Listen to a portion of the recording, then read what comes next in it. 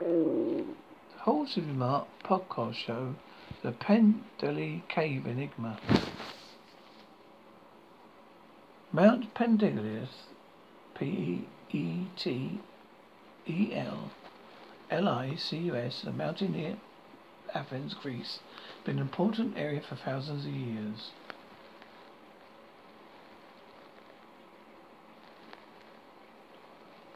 One of the reasons is because it's a fox.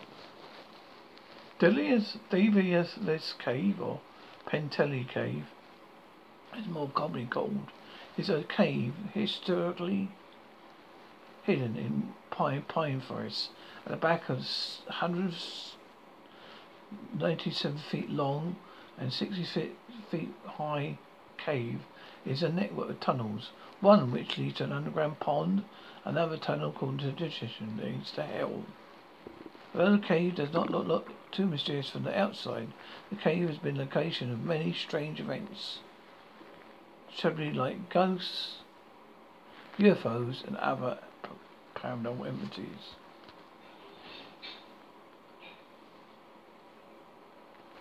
The cave has been considered otherworldly since antiquity. In ancient times, it's a sacred site to the nature god Pan and his nymphs. A place known as Pan-A-I-Polion, P-A-N-A-I-P-O-L-O-L-O-N. Artifacts have been found in the cave depicting the god. Riches have been cut from the walls. There's an alcove with a pool of water for an unknown purpose. After the revival, Christianity is hidden.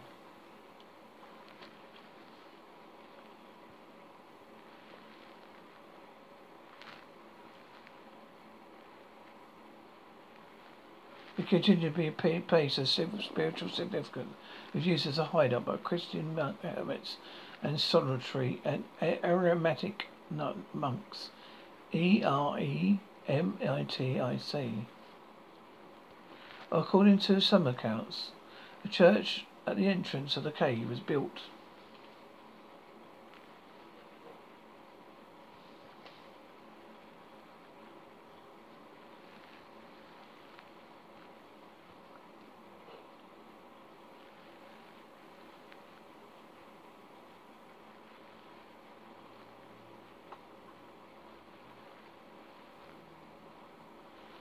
Cave was built in the 11th century. Built for two connected chapels. Within one of the chapels there was some unusual lyrics, G-L-Y-P-H-S, which have been attributed to Great monks. Unusual designs of church led to speculation the church was actually built in very early Christian history of Gnostics or other offshoots of Christianity. During the 19th century, the cave gained notoriety. It is said to be used by the base of Delaware, an infamous outlaw who was known for stealing from the wealthy. It claimed that he had an affair with a French nobleman who happened to be lived nearby at the time. This is associated to earn the cave the nickname Delaware's Castle. The cave has always been a site of strange paranormal. In the 19th century, people claimed to hear mysterious voices coming from far corridors of the cave. Some people would also hear music that didn't be a source. Strangers, the cave to be forced by its environment, being located in isolated mountain slopes surrounded by a potentially ominous pine forest. In the 1960s and 70s, paranormal investigators gained an interest in the cave and began looking into it. By the mid-20th century, it was drawn on the space age. UFO sightings have been added to the strange stories associated with the cave. One of the main investigators was a man called George Balanos. Investigation continued for years without progress. These investigations were hindered by malfunctions in technological service devices such as cameras, flashlights, as well as peculiar behaviour on the part of the investigators.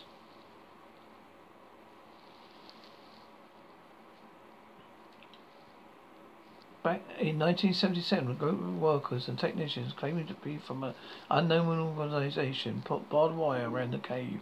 They began to work it on the cave with dynamite and bulldozers. When people tried to get into the cave, they could be turned away by guards posted by the organisation.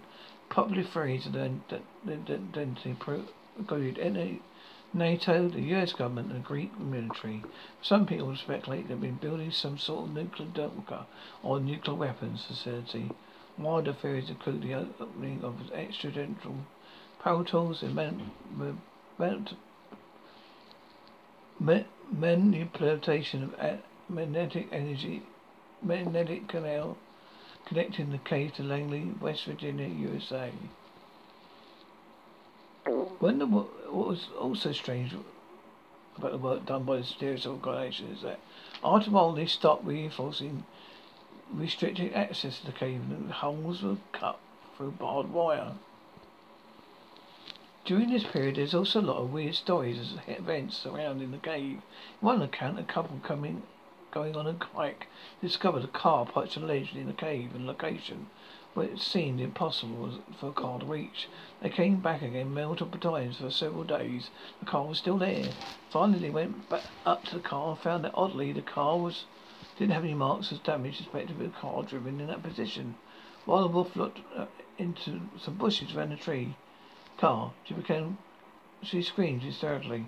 When her husband calmed her down, she said she'd seen a white oval-shaped creature that was 24 inches long and two enormous glowing eyes. The husband did not see the creature, but did see the bushes rustle as if this animal had just moved through them.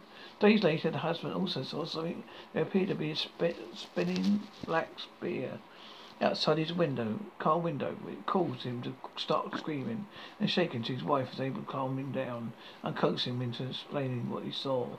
Suddenly, in 1983, the work crews disappeared, almost as mysteriously as arrived. They, however, did not leave without a trace, even leaving behind some of the equipment that had been abandoned. The ancient church and natural caves and networks had been severely damaged. Additionally, several artificial corridors had been dug through though some appeared to be half completed. Whatever the objective was of this organisation, it was clear as that they reached it. There was another attempt at continual modifications in 1990, but it was immediately shut down by the Greek Ministry of Culture to prevent further damage to the important historical archaeological sites in the cave.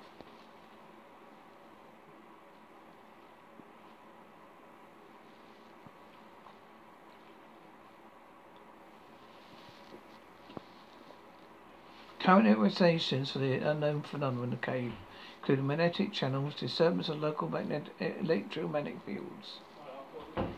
One discernible pattern there is constant references to electromagnetic disturbances. Work done by Shadow Organisation in the 1970s may be done out of interest in these electromagnetic disturbances.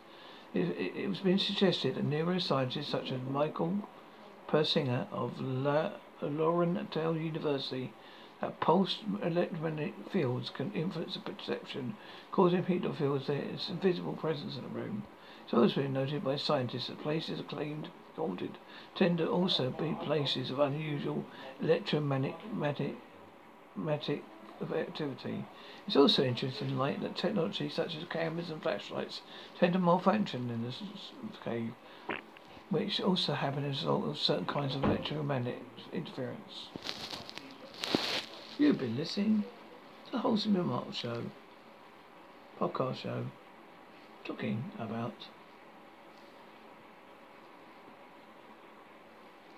the penteli cave enigma. Wholesome Remark podcast show. Ha ha ha, he he. You can't. I'm the laughing gnome and you can't catch me. Ha ha ha, he he. I'm the laughing gnome and you can't catch me. Said the laughing gnome. Why have I suddenly sprung into song?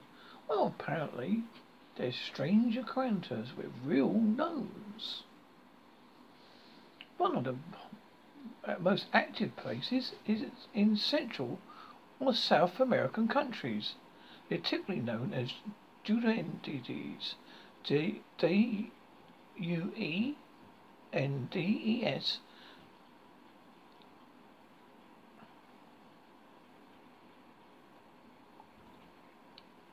One of the counters comes from the Peninsula of the city of Buenos Aires in Argentina.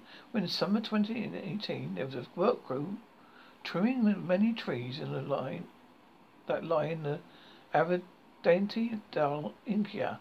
In particular, they were tasked with cutting back an enormous 100-year-old eucalyptus tree that spread in massive branches out so far, become a danger to motorists speeding as well. The utility poles covered about it. The tree was subsequently chopped back with some parts of it reduced to mere stumps. In the days after intensive trimming was complete, there was numerous witnesses came forward to say they seen little men with brownish clothing emerging from the stumps in single file formation. In most cases, headed in the direction of nearby Loyo Polio Longolis Library in Paidella Blanquia for reasons unknown. Indeed, according to the locals, trees along the particular stretch of road which travel along the path of a stream has long been a source of sightings of elfish or gnome beings lurking about in the bushes. Perhaps these creatures caused the vast tree home, and now were upset it had been so badly damaged. Another South American report was compiled by researcher Albert Rosales, who allegedly occurred in Casablanca, Valparaiso, Chile in November of 1996. In the account, a group of local students came across the possession of tiny men, all around 1 foot in height, walking through a clearing. The outerworldly diminutive beings were described as wearing brightly coloured clothing of different colours. They supposedly hid behind bushes and trees once aware they were being observed. Although they seemed mostly shy and elusive, one of the entities, who happened to be dressed in black, reportedly was a bit bolder and more aggressive than the rest and ran towards the students, shrieking, throwing rocks and generally trying to chase them off. Oddly, while this black-clad gnome seemed hell-bent on threatening the witnesses, others dressed in green and white seemed to be controversially waved the kids closer and even called to them. South America is certainly not the only place where these such bizarre experiences are reported. There has been a report in the area of Houston, Texas, where from a witness who says that one evening in March 2003 his dog had gone to chase something out in its yard, which he first assumed was some wild animal or stray cat. When the man went to go to see what he was riling the dog out so much, he claims he saw a humanoid creature standing near 1 foot tall with a pointed hat, white beard and dressed in a clown suit without the big shoes and nose. The very man panicked, retreated to his house along with his dog, and then back outside through the window to see the bizarre creature eating from a bird feeder in the yard. If he scurried to the porch, smiled directly at the witness, then disappeared behind it, never to be seen again.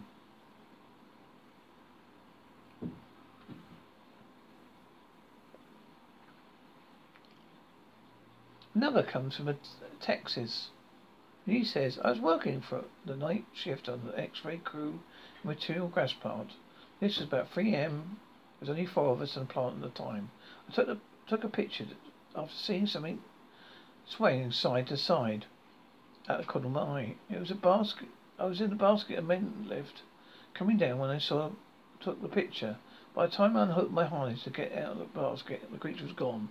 Police were called and walked premises. The officer told me there was 26 UFO sighting calls throughout that night. If you zoom in, you can see silhouettes of eyes and a little mouth. Not too sure of that one. Another occurred in 1965. My father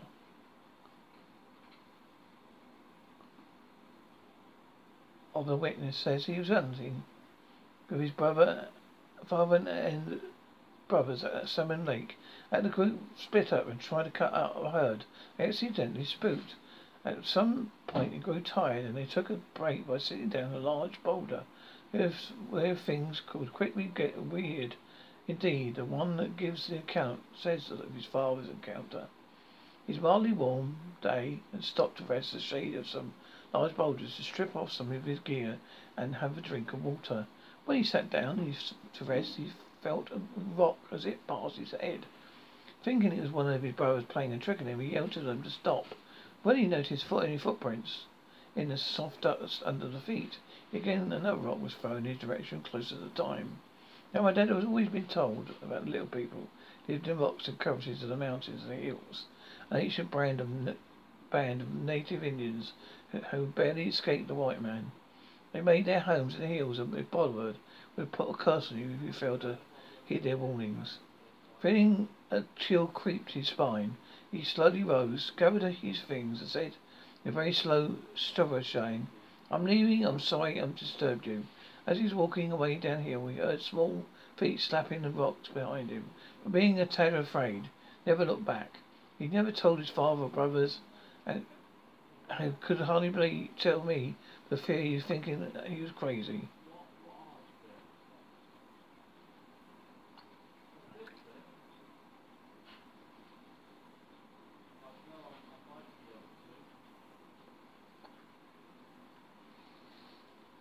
And there's one last encounter from a Reddit witness called Alex N, who says her and her boyfriend had a strange sighting out while hiking in the Cherokee National Forest in the U.S. state of Tennessee. During their hike, they rounded a bend, and she would say of what they saw. We both stopped in our tracks. There was a tree directly ahead of us, about 20 feet. At the base of the tree, I briefly saw the silhouette of three beings. They were around 3 foot tall, very slender, and all seemed to be holding a stick or staff in one hand. One was holding a staff, while the other hand was pointing at something on the ground next to the tree, and they were all looking at it. It was as though they had rounded the bend. We caught a brief glimpse of them, and then they vanished. I did not tell my BF what I had seen, but he went to describe the exact same thing. Of course, we ran over to the tree to see if we could discover if it was fascinated by it. I don't expect to see anything but dirt and leaves, but there was actually a neat looking rock sitting where we planted. We loved climbing rocks. We found that while hiking, but we left this one the hell alone. So there you are, folks. Strange encounters with real gnomes. Ha ha ha. He he he.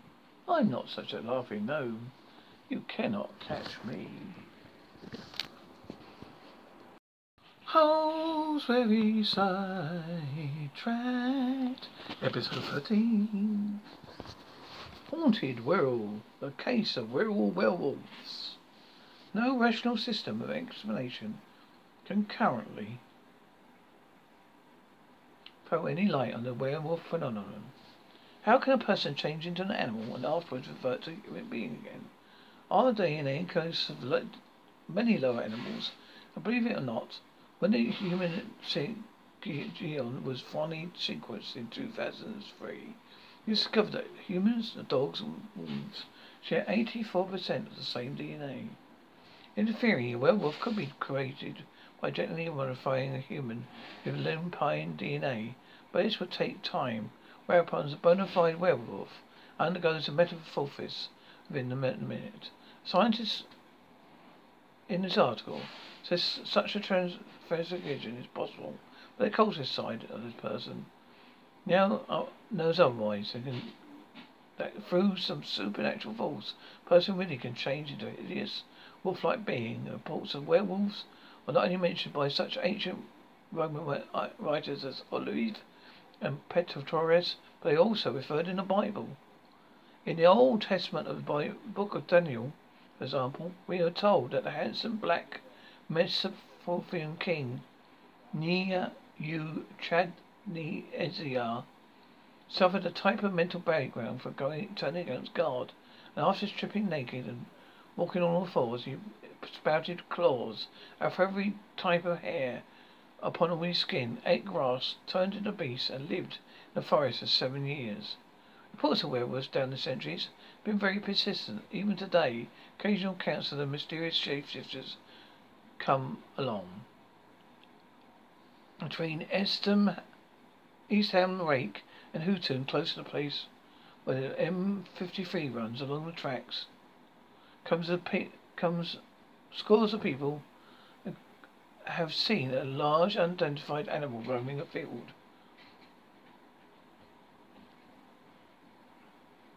And from a train in 2004, it struck me a classic purring black cat, a cryptozoology feline of the same ilk of the Swaipoma forest beast of Bodmin and beast of Exmoor. But others who have seen this creature at close quarters claim it was not a cat, but more likely an unusually large wolf. The animal always instantly go ground within seconds when it's chased, and then remarked on its phantom-like vanishing acts when it's confronted. They simply can't. There ain't enough rabbits, pigeons, and other sources of food to feed a mysterious wolf. This adds to the air of mystery surrounding the unidentified animal. A BBC Merseyside interview in 2002, a former security guard who worked at a certain hospital in Wirrel told a chilling story that he was later backed up by a porter, a policeman, and several nurses. The guard, Craig, not his real name, said with heavily pregnant new age traveller, aged about 25, was brought into the Wirrel hospital after going into labour. She seemed delirious and wanted to have her baby in a teepee. But an older man, possibly the woman's partner, brought her to the hospital and left quickly. It was a summer's night and the full moon was out. A woman belonging to community hippies who had camped down in a blend of tents and yucks on trek of land close to the hospital. As the woman went to the throes labour, the midwife and nurses attending to her saw the patient undergo a startling and very frightening transformation. The grimacing face of the young woman slowly turning into the face of some animal. The tip of the nose darkened, the skin became hairier and turned a strange greyish pink colour. Long pointed teeth protruded from the mouth. The midwife and nurses backed away from the bed in terror as the woman began to make snarling noises. Security guard Craig was called. When Craig reached the ward, he saw the nurses run past him in the corridor. Then he saw a figure in hospital clothes. His looked humanoid, and his face was that of an animal with a snout. He instantly ran to the plate glass second floor window and smashed it with his fist before jumping through the frame into the garden. Craig reached the second floor within seconds and caught a fleeting glimpse of the woman running off into the moonlight nightscape. Fearing the adverse repercussion for this unearthly occurrence, the hospital managers advised the staff to say nothing about the incidents. But some told their families and partners, and the story got out. But most who heard it classed the account as some sort of urban legend. The incident on the radio station was besieged with calls from people, including the security guard Craig, nurses, and a porter, and even a policeman who told the reporter on the radio about a sighting of apparently metamorphosed women at a park near to the hospital. Inquiries were made at the travellers' encampment, but the police met a wall of silence. No one could admit to even knowing who the pregnant woman was. Days later, the travellers moved on. The whole affair continues to be treated weirdly. So there you are. You've been listening to Holsworthy Sidetracked, episode 13. Are there such thing as werewolves? Be afraid.